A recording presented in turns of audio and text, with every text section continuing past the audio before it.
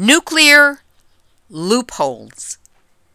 When President Joe Biden designated a new national monument near the Grand Canyon, which was meant to protect 1 million acres of lands that are sacred to indigenous people and permanently ban new uranium mining claims in the area, those opposed to nuclear let loose with a collective huzzah on finally a big win.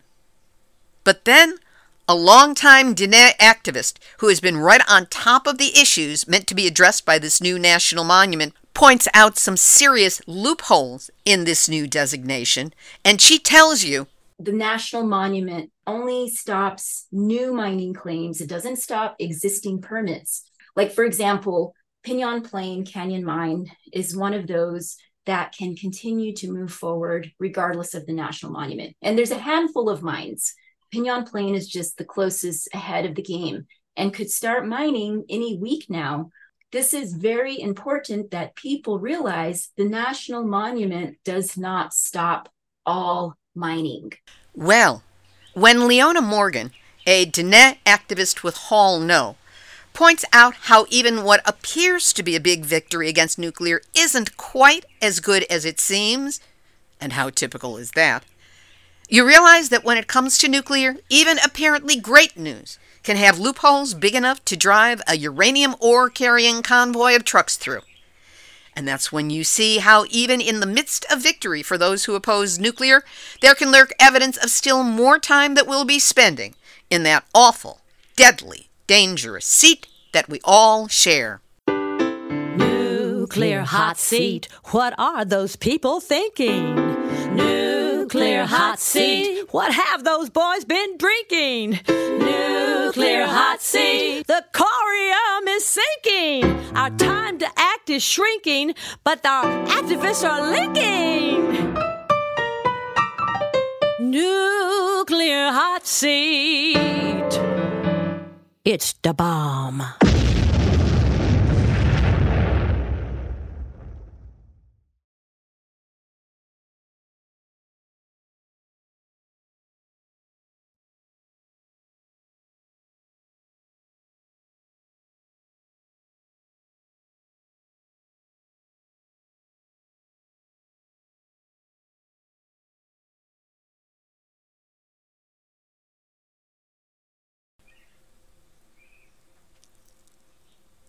Welcome to Nuclear Hot Seat, the weekly international news magazine keeping you up to date on all things nuclear from a different perspective. My name is Libby Halevi. I am the producer and host, as well as a survivor of the nuclear accident at 3 Mile Island from just 1 mile away. So I know what can happen when those nuclear so-called experts get it wrong. This week, we get stuck into the difference between the illusion and reality of the new national monument's protections to the Grand Canyon, its water supply, and indigenous people who live throughout the area. We talk with Diné activist Leona Morgan of Hall No. Leona is someone who always pushes against established narratives to determine the underlying truth. And that is what she shares with us here, information that completely contradicts a carefully constructed image that puts much, if not most, if not all of the opposition to rest, while still keeping people and that area of the country in danger of further uranium mine radiation contamination. We will also have nuclear news from around the world, Numnutz of the week for outstanding nuclear boneheadedness, and more honest nuclear information than the Republicans will ever get around to discussing because they can't even select a Speaker of the House after 3 weeks of trying. All of this coming up in just a few moments. Today is Tuesday, October 24th, 2023, and here is this week's nuclear news from a different perspective. Starting in the U.S., where last week the U.S. government says it tested a chemical explosion at the Nevada National Security Site, formerly known as the Nevada Test Site, as part of an effort to improve nuclear explosion detonation. It was not the testing of a nuclear bomb. It was the testing for a nuclear bomb. But that didn't stop Russian state media from reporting that the Kremlin is closely monitoring that experiment from Wednesday, October 18, and claims that the test used not only chemicals, but radioisotopes to validate new predictive explosion models that can help detect atomic blasts in other countries. This comes smack on the heels of Russia's decision to revoke its ratification of the Comprehensive Test Ban Treaty. This, Russia says, is to put it at parity, at equivalency to the United States, which also has never ratified the Comprehensive Test Ban Treaty. This despite the fact that experts cite the CTBT, as it's referred to, as, quote, one of the most successful and valuable agreements in the long history of nuclear nonproliferation, arms control, and disarmament since the conclusion of the treaty in 1996. It has been signed by 187 countries, and nuclear testing has become taboo, at least for now. The treaty has not entered into force yet because of the failure of 8 states upon whose ratification the entry into force of the treaty depends, all of them being nuclear-armed states: China, the Democratic People's Republic of Korea, Egypt, India, Iran, Israel, Pakistan, and now Russia, which revoked their ratification on October 18. Meanwhile, Russian President Vladimir Putin's favorite priest, head of the Russian Orthodox Church Patriarch Kirill, has not only justified Putin's decision to invade Ukraine in February of 22 on spiritual and ideological grounds, but he now says that Russia's nuclear weapons were created under, quote, ineffable divine providence, and said that were it not for the bomb, quote, it is difficult to say if our country would still exist. Here in the U.S., in some news on progress in decommissioning nuclear reactors, in New York, Holtec, the company that owns the decommissioned Indian Point nuclear power plant, has transferred all 3,998 spent nuclear fuel assemblies to dry cask storage. These spent fuel assemblies, all of which contain highly radioactive plutonium, are now being stored in 127 what are being called reinforced concrete and steel casks on the site's spent fuel storage installations. No word on how secure those concrete and steel casks are, how thin or thick the walls of the casks are. Here in Southern California, San Onofres are only 5/8 of an inch thick, the same as the height of your closed MacBook Pro from the top of your desk. So we'll see if anybody has that information, and we'll get back to you on it. But at least the rods are out of the spent fuel pool. In Vernon, Vermont, the decommissioning of the former Vermont Yankee nuclear power plant has been progressing steadily, with a potential finish date 4 years ahead of its 2023 deadline.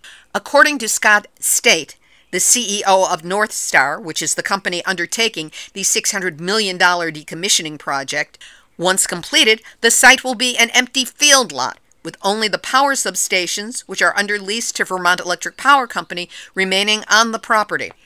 No word on any residual radioactivity or other toxins in the soil of what is promised to be an empty field. And in California, a decision is upcoming on whether the Diablo Canyon 2 nuclear reactors are going to be allowed to continue to operate, despite having been scheduled for shutdown in 2024 and 2025. And it appears that a decision is going to be pushed forward to this December, only 2 months away, when some data important to making this decision won't be available until February. Ah, those nuclear prognosticators. This is a very complex, if not to say convoluted, issue between the California Public Utilities Commission and the Nuclear Regulatory Commission. So we're going to link to an article from theindependent.com entitled Diablo Canyon Does the Time Warp by Lauren Hansen and Mary Jones. It's long but very readable and will give you a complete picture of what's going on at Diablo Canyon. In stock market nuclear news, earlier this month, NuScale the only nuclear company that has so far received a design certification from the Nuclear Regulatory Commission for its small modular nuclear reactors, experienced a surge in its share prices earlier this month after Standard Power chose its small modular nuclear reactor technology to power two facilities it plans to develop, one in Ohio and one in Pennsylvania.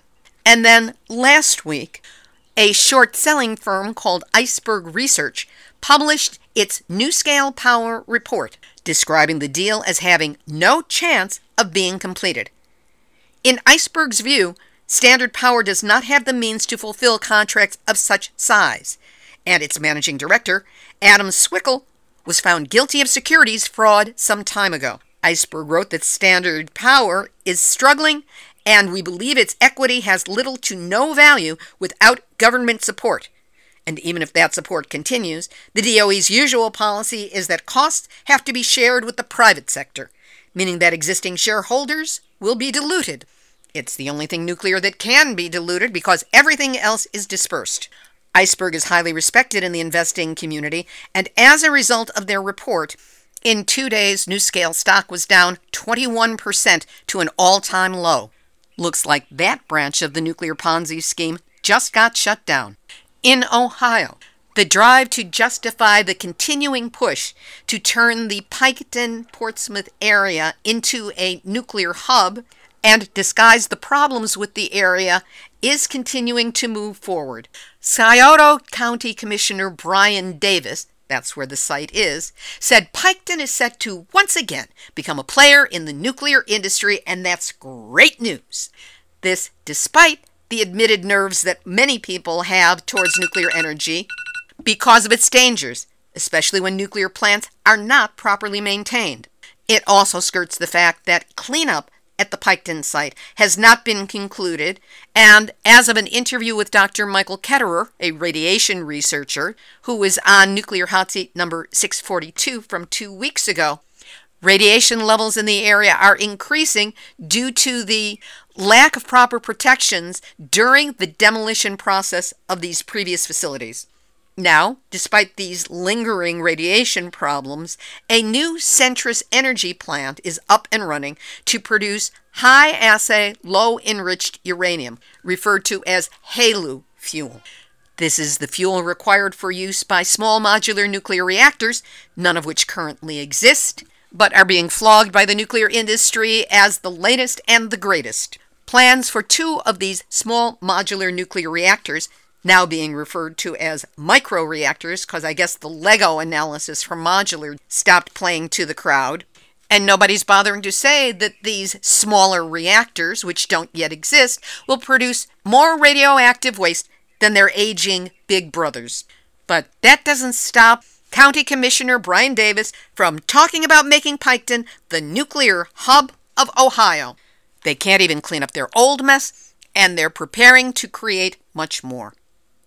And now, Nuclear hot seat, nuclear hot seat, nuclear hot seat, Numnutz of the week.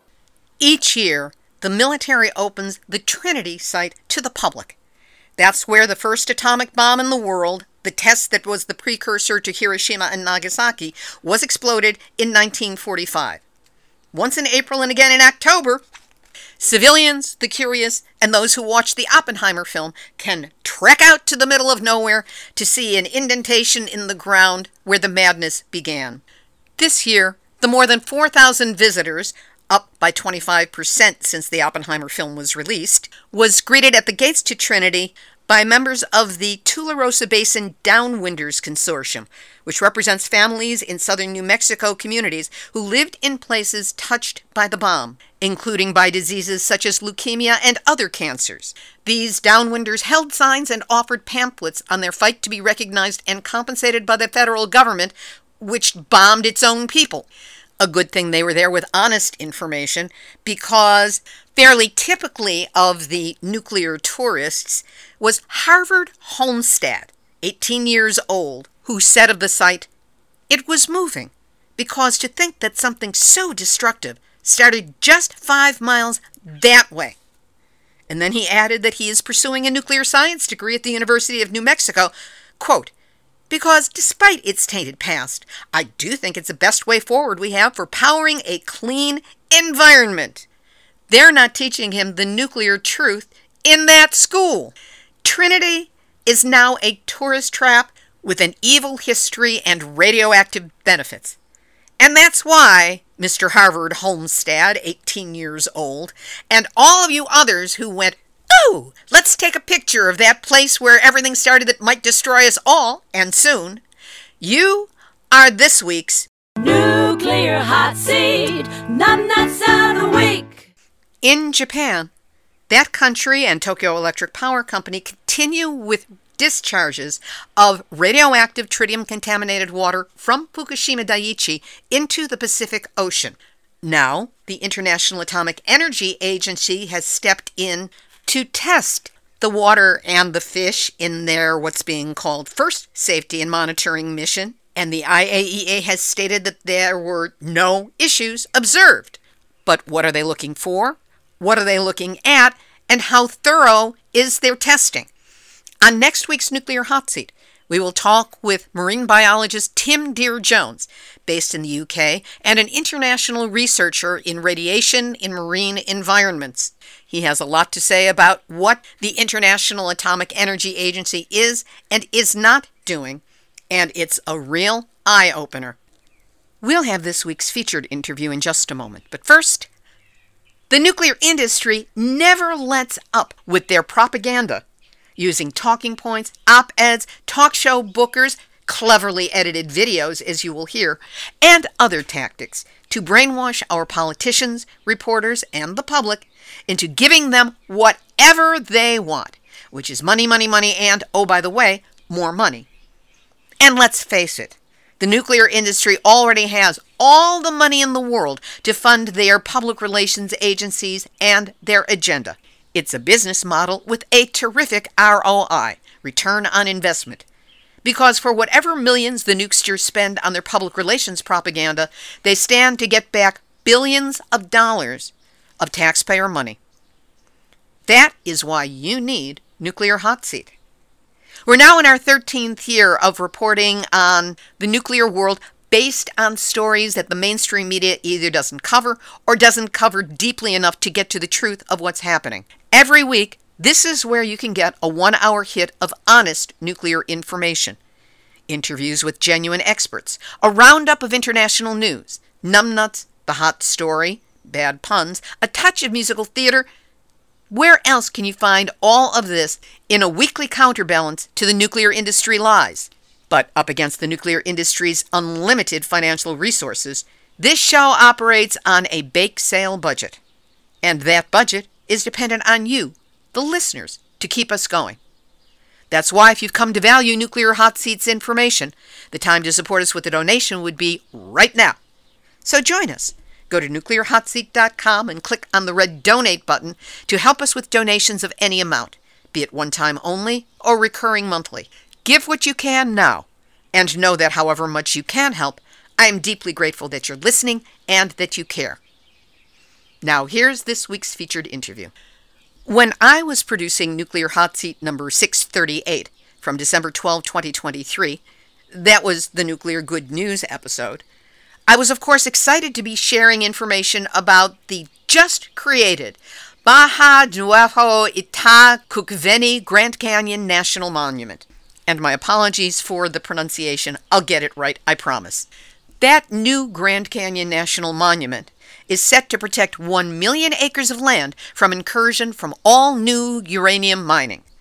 I mean, that is good news, right? And it is, but it's not the full story. Fortunately, when I went after an interview on this topic, I contacted Leona Morgan. She is Diné and a community organizer and activist who has been fighting nuclear colonialism since 2007.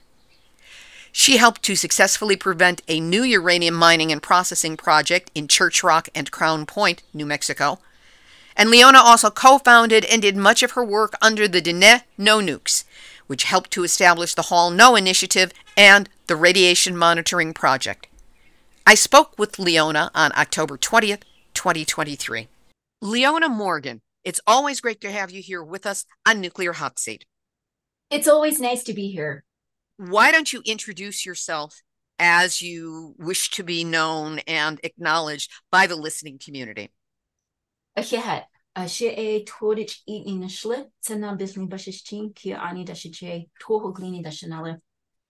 it's always nice to be here. I am Dene.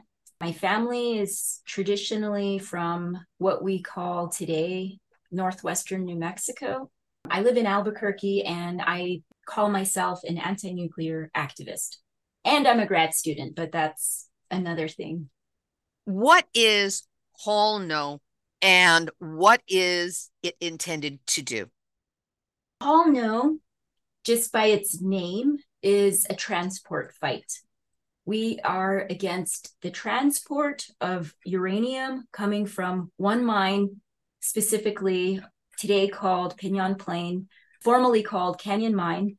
This is owned by Energy Fuels, a Canadian nuclear company, and it's south of the Grand Canyon.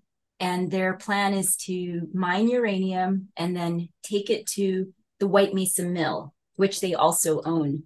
And so Hall No is an initiative to raise awareness, ultimately to stop the mine. If we could also stop the mill, of course, that would be important as well, because the mill is a separate issue, and I hope we can talk about that too. But ultimately, the threat to our people would be the transport of uranium coming from the Grand Canyon area. The route right now, it could change, but we have it on our website if folks want to see a map.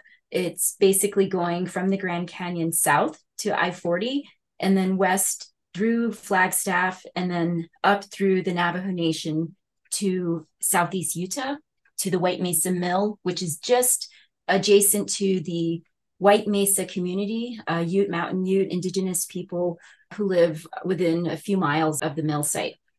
Hall No focuses on the indigenous communities at the beginning of the Hall route and at the end, not just the Dene communities. All of us are Dene in Hall No, and so a large portion of the route is through Western Navajo. So we're in communication with a lot of those communities, but what we're trying to do is to uplift the concerns of not just the indigenous peoples, but the sacred places, the different elements along the route, because this is a mine that is allowed to move forward despite the recent passing of the national monument. And so we're here to continue that resistance and to continue our education to the communities and to continue fighting the mine, as well as saying no to the transport. That's why we say Hall No. Some people might say hell no. This is what Hall No is about, is to talk about the issue, raise awareness, and then inspire action. What kind of distance are we talking here between the mine and the mill, approximately? Depending on the route, what is mapped out on our website is approximately 300 miles, and it goes through various jurisdictions. The Navajo Nation right now, we have two laws regarding uranium. So we have a law that says no new mining and then also no transport. But we can only uphold these laws within Navajo jurisdiction. These routes are mostly on federal and state highways. So you would not have jurisdiction over them once they go on to the federal and the state highways? Pretty much all nuclear transport goes on federal and state highways. So when we're talking about Navajo Nation law, these are all of the roads under the Navajo Nation. Of course, we don't want these big trucks or other types of transport coming through the Navajo Nation. There is transport all the time on I-40 and on the railroad. And what was a big thing for me in the Holtec fight, which is a different fight dealing with consolidated interim storage in New Mexico, this law is important to our people because we've lived through the experience of past mining, past contamination, past transports, accidents, all of these things that lead to current day contamination of water, lands, going into health issues, not just our human health, but our environment, our food sources, and of course, our genetic health. There was recently a bill passed or signed by President Biden that created a national monument. And the assumption, certainly from outside the community, has been, hurrah, this is going to protect the land. Is that the case, or are there gaps in it that we should really be aware of? This is an excellent question. And this is why Hall No exists. We are here as volunteers to do work that is filling in the gap. There are a lot of gaps when it comes to different types of environmental work over the decades. I mean, I am just coming into this fight brand new. Hall No started in 2016. We did this huge tour in 2017 doing action and awareness, direct action trainings and presentations along the Hall route. And we were successful in bringing to light illegal water spraying at the mine site. So the company was spraying illegally. That uranium water was drifting into the U.S. Forest Service area. Because of us, because of our work, people were able to identify the company illegally hauling uranium water from the mine to the mill. And this was done in trucks that were not marked properly. So we have been able to accomplish a lot by asking the communities to do the work on behalf of themselves. So nobody is going to be paid to do this work. When communities are being threatened, when communities have these big proposals and they have their backs up against the wall, nobody is paying people to stand up and speak out and say no. Yes, there are many NGOs, and in the early days, like I said, this is a decades-long fight. The Havasupai, they took the lead, and they almost went to the Supreme Court. So their most recent court decision, they lost. But in this court environment, they didn't want to go to the Supreme Court. And so this was in just the recent years that all of the legal and political avenues have been exhausted by the NGOs, such as the Grand Canyon Trust, the Sierra Club, different funders that fund these groups and recreational groups, all of these people that put together all of the work to go into the National Monument, including tribes that supported this. This was an effort to protect the Grand Canyon and its precious water resources because of uranium mining, and they were successful. The monument was signed into law at a location called Red Butte. This is a sacred site for not just the Havasupai, but many people.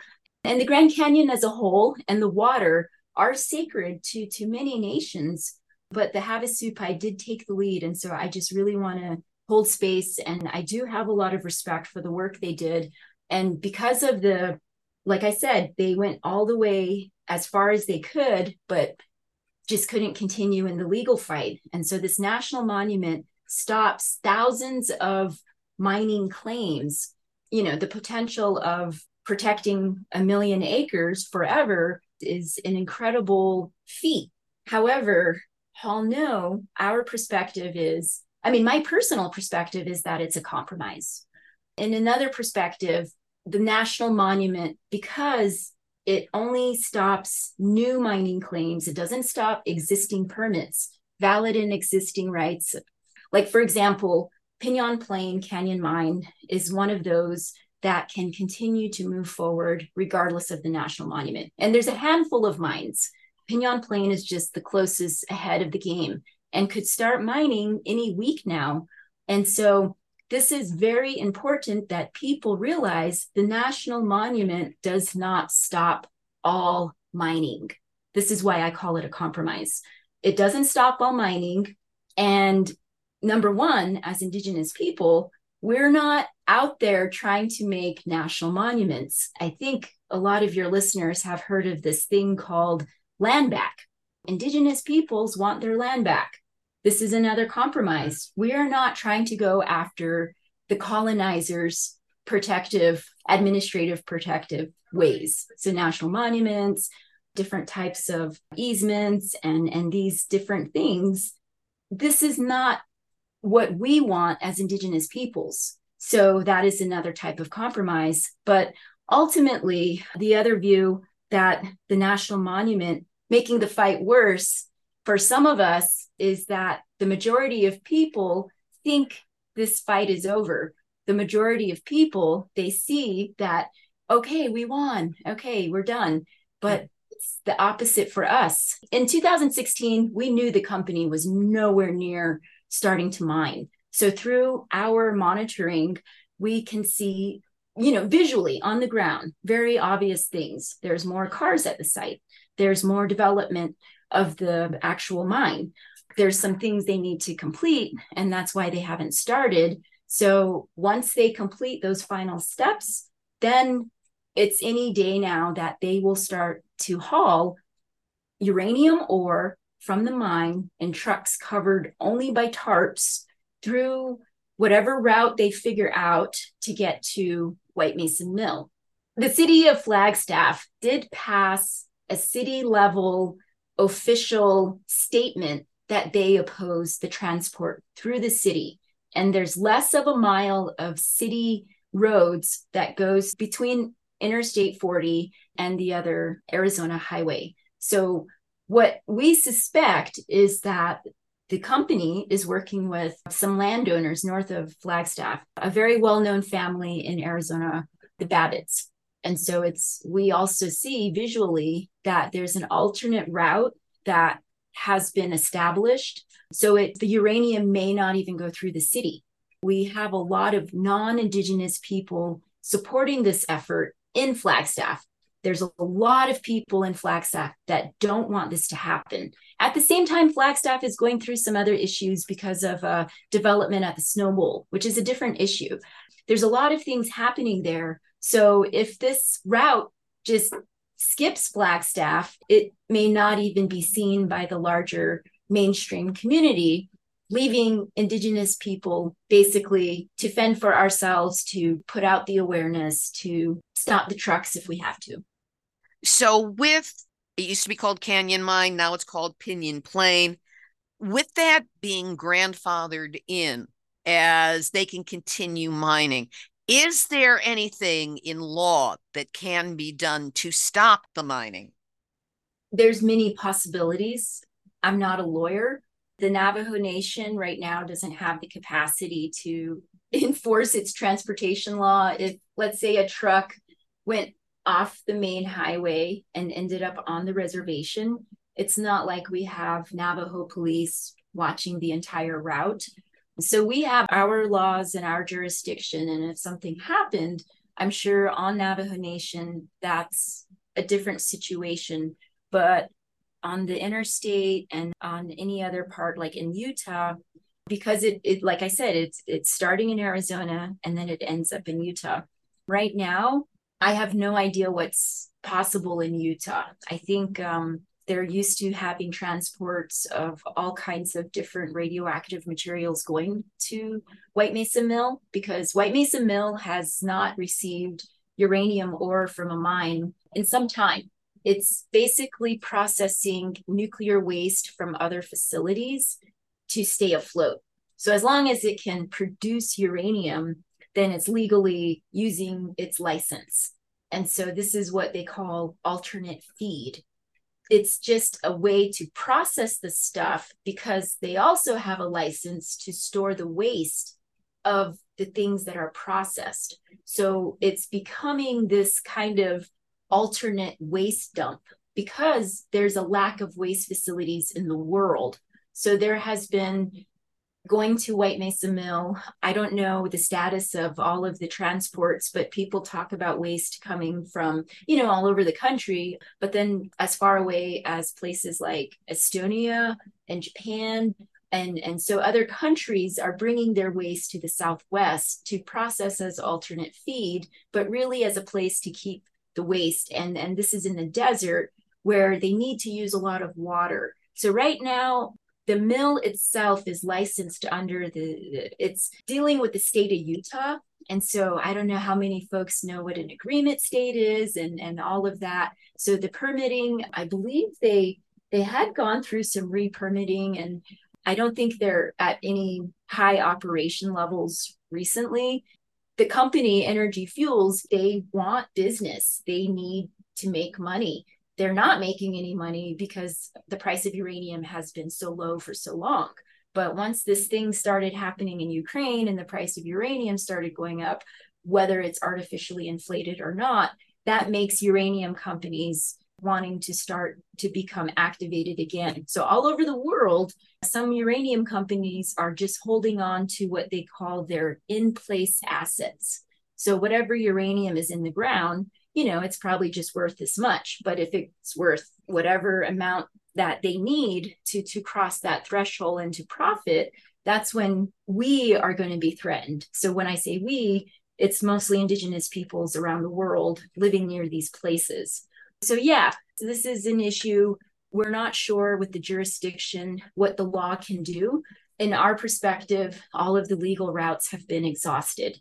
The state of Arizona, whenever we caught them in any of these things that we thought were violating their permit, ultimately what they said, and we did have a lot of support from Allison Gitlin from Sierra Club, who we still work with, and some of the things that she helped to report to the different Arizona departments. Basically, I'm paraphrasing, this is not what they said, but she put it forward, these are the things that they're doing illegally. And the Arizona DEQ or whatever is like, oh no, this isn't in their permit. Oh, well, let's update their permit right away so that they're now in compliance. So everything is working on behalf of the communities. This is the same entity that said, we do not deny permits. We are an agency that regulates. Wow. I think there's still something that can be done legally, but where Hall No is, we have a two-prong approach. We did everything we could to create awareness. We did education, doing presentations to even the Navajo Nation.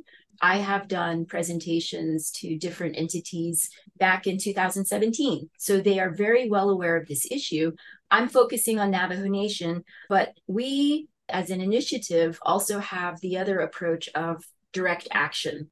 My approach, talking to policymakers and different folks, I feel that we have different avenues dealing with the mill because that's in Utah. They have different laws and different things.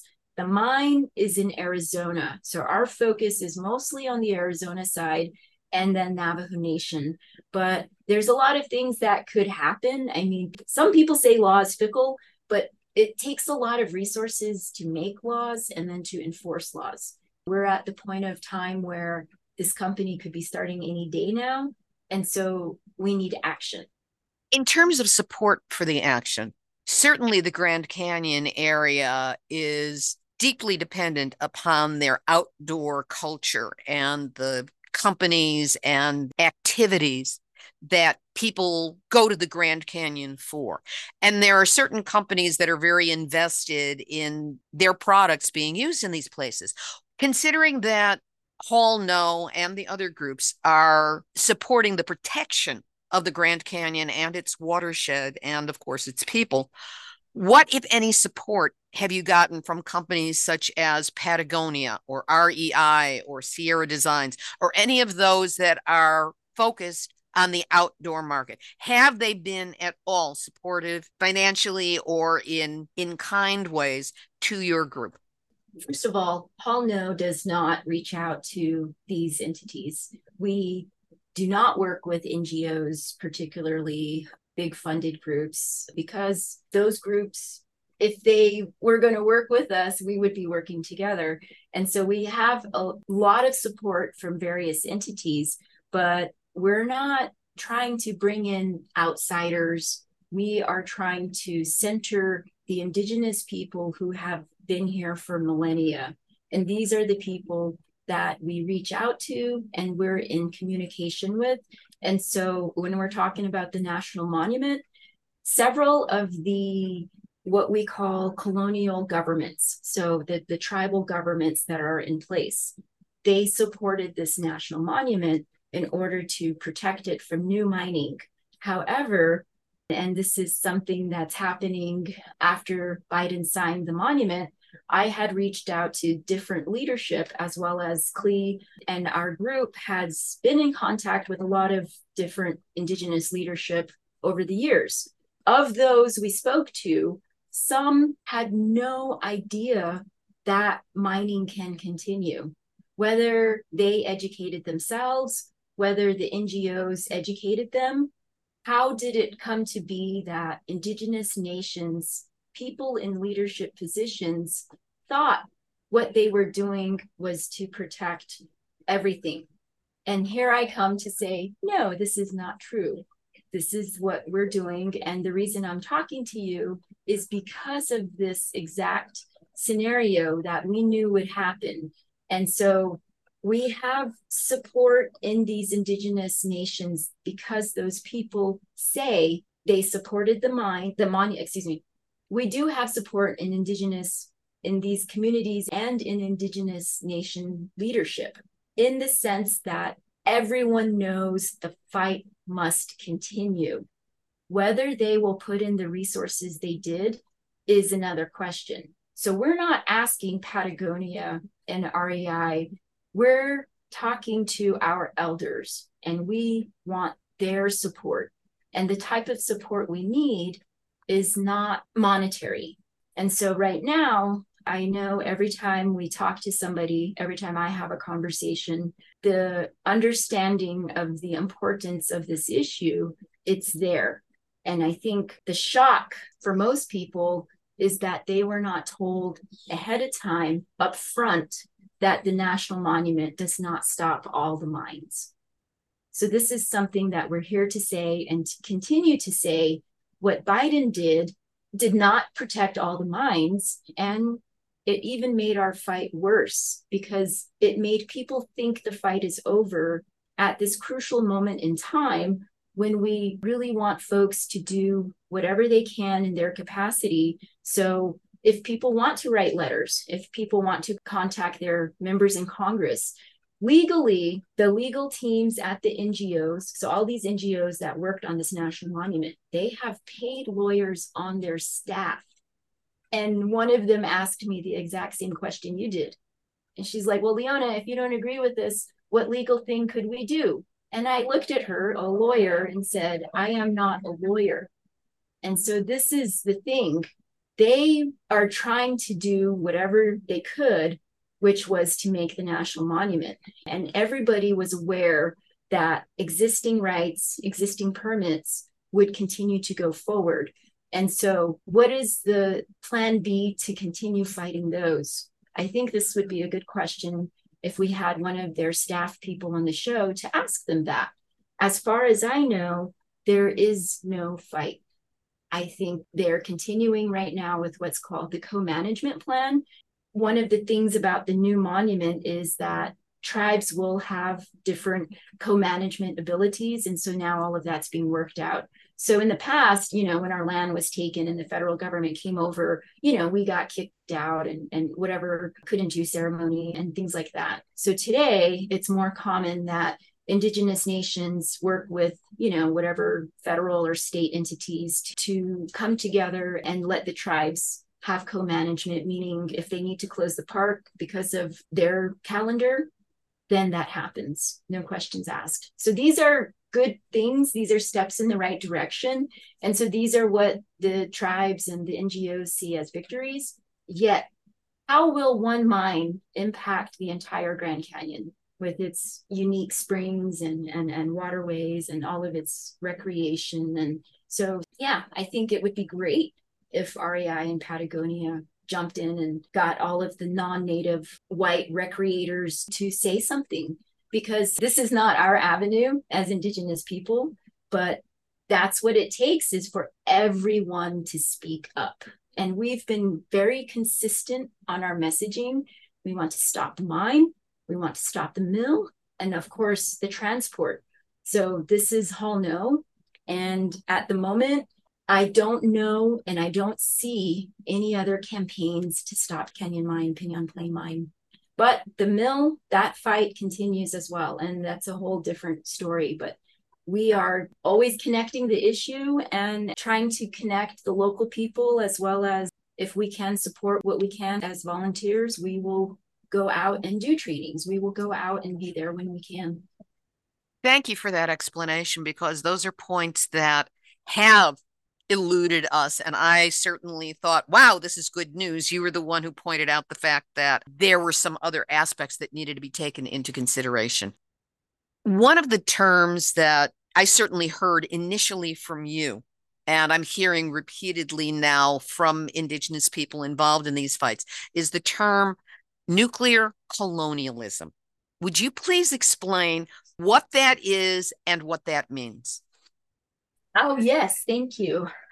Yes, I would love to explain it. I think there's so many different ways, and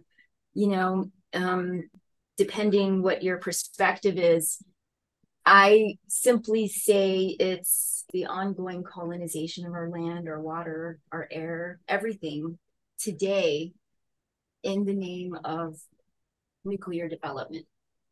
And so this means taking land, taking water for uranium mining, taking space for processing, taking, contaminating the atmosphere with fallout from nuclear testing. This is taking everything from our future generations to basically fuel American imperialism. And so for me, I say I'm an anti-nuclear activist because it doesn't matter where the uranium goes. If it goes to a nuclear power plant to make energy, if it goes into weapons development, we are going to be impacted the same way. In New Mexico, as a state, we have so many nuclear facilities. As an Indigenous person, uranium fuels both nuclear energy and nuclear weapons. And so when we talk about nuclear colonialism, some academics might compare it to, white settler colonialism of the 19th century. And I have several slides in a presentation I've been doing for years that I start with the doctrine of discovery.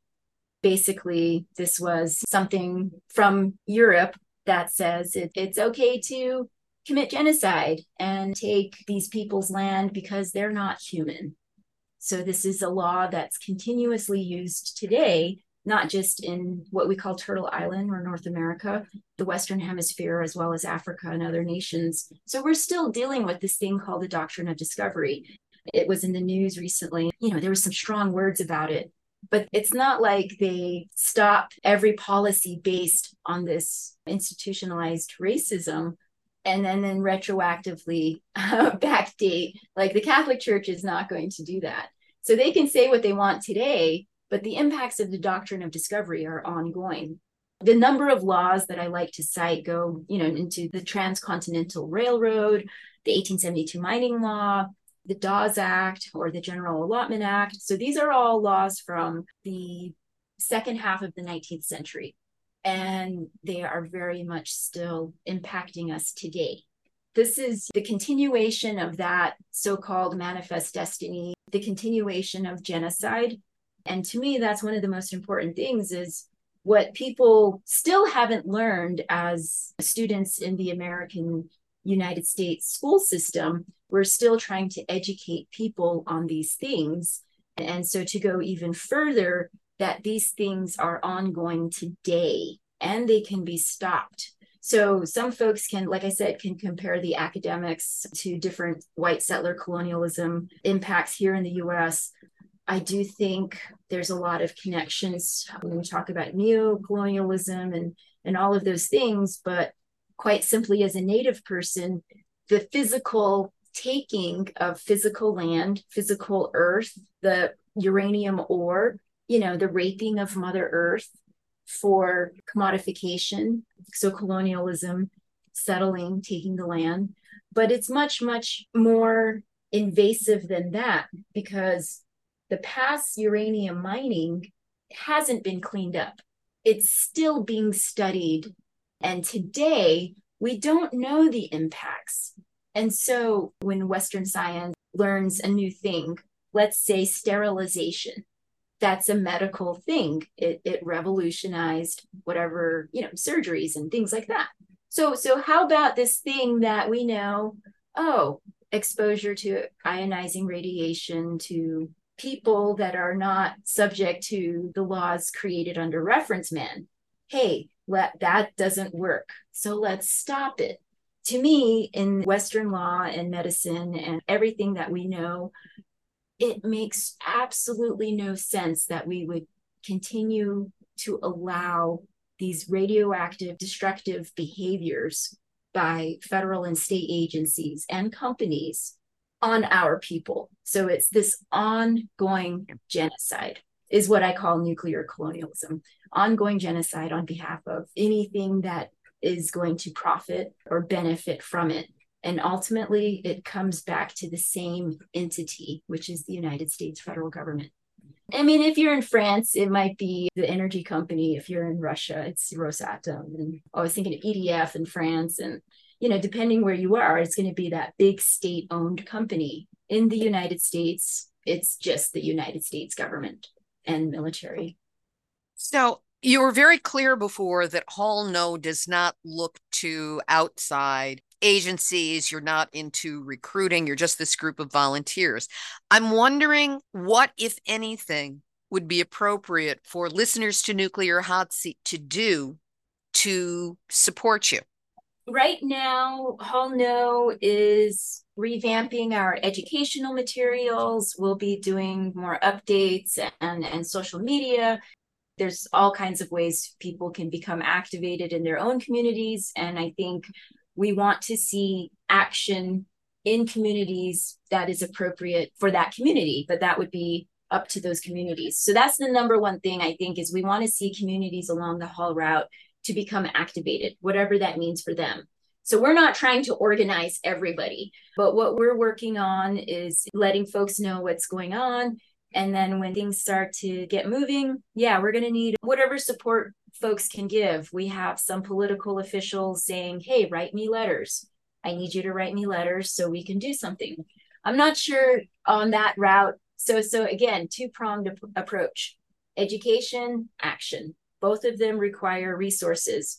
Is there a way for people to sign up to be on your database or on your email notification list so that as you are doing outreach on any of the actions that you might want people to make, it can go to people who are already pre-interested in it? Great question. As volunteers, nobody's updating a database. Nobody's sending out emails. And today, I don't even know how many people actually read emails. So a lot of stuff is going through social media, and we hashtag everything, #HallNo. What we ask is that folks share our posts. I mean, I think the number one thing is that people are educated first and foremost, and maybe reach out to friends and relatives that you might know in Arizona and share our information. But once you see some social media posts, I think that's the biggest thing and the easiest thing that folks can do is just share and support that way. Leona Morgan, you have done spectacular work. You've certainly been on my horizon since I started doing Nuclear Hot Seat. You were one of the first people who popped up. I appreciate the work you have done. I congratulate you on what's been accomplished. I grieve with you over what has not yet been accomplished. And for now, I want to thank you for being my guest this week on Nuclear Hot Seat. Thank you so much. And I will be here next time. And when there's any update on the mine, I will let you know. And thank you for covering the story and all of your work, which is so important, Libby. And I thank you for that. Diné community organizer and activist, Leona Morgan. We will have links up to the group Hall No on our website, nuclearhotseat.com, under this episode, number 644. Activist, shout out.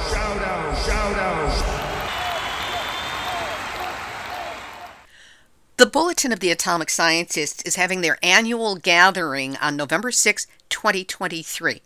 And their keynote conversation is going to be with filmmaker Christopher Nolan, he of the smash hit but still flawed film Oppenheimer.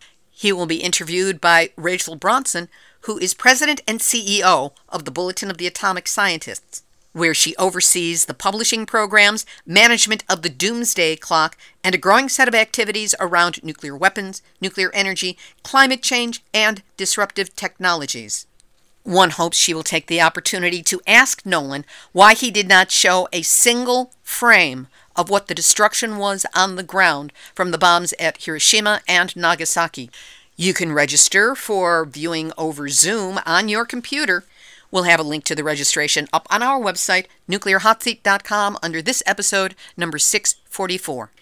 It's with a sigh of sadness that we have to bid goodbye to Allison Gitlin of the Sierra Club Grand Canyon, Arizona chapter, who is leaving her position as program manager for the campaign to restore and protect the Greater Grand Canyon ecoregion. Nothing dramatic, just a heartfelt time to move on. This show and I send our personal good wishes to you for all success in whatever you endeavor to do, with thanks for your service.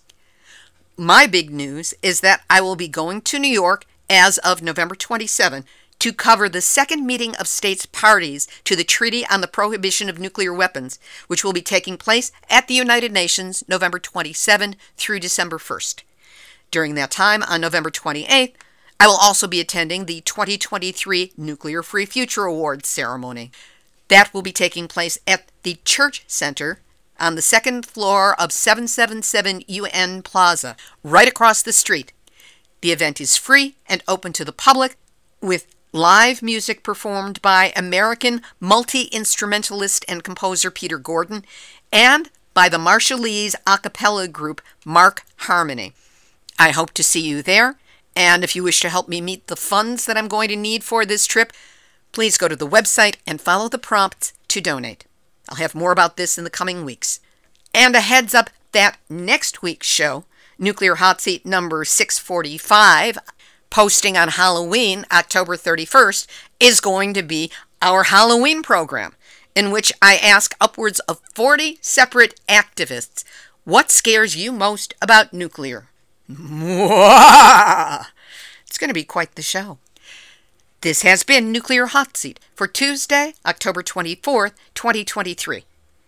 If you'd like to get Nuclear Hot Seat delivered via email every week, it's the easiest way you can guarantee that you will get the show and not miss a single episode. You can sign up for it on your favorite podcast channel or cut to the chase and help us out. Go to nuclearhotseat.com, and what pops up immediately is a big yellow box. Inside that box, put in your first name and an email address, and every week you will get just one email, which contains a link to that week's show and a short description of its content. It's easy, and by filling that out, you will help us with our database and with showing up at a higher listing based on Google's algorithms. Now, participatory democracy here.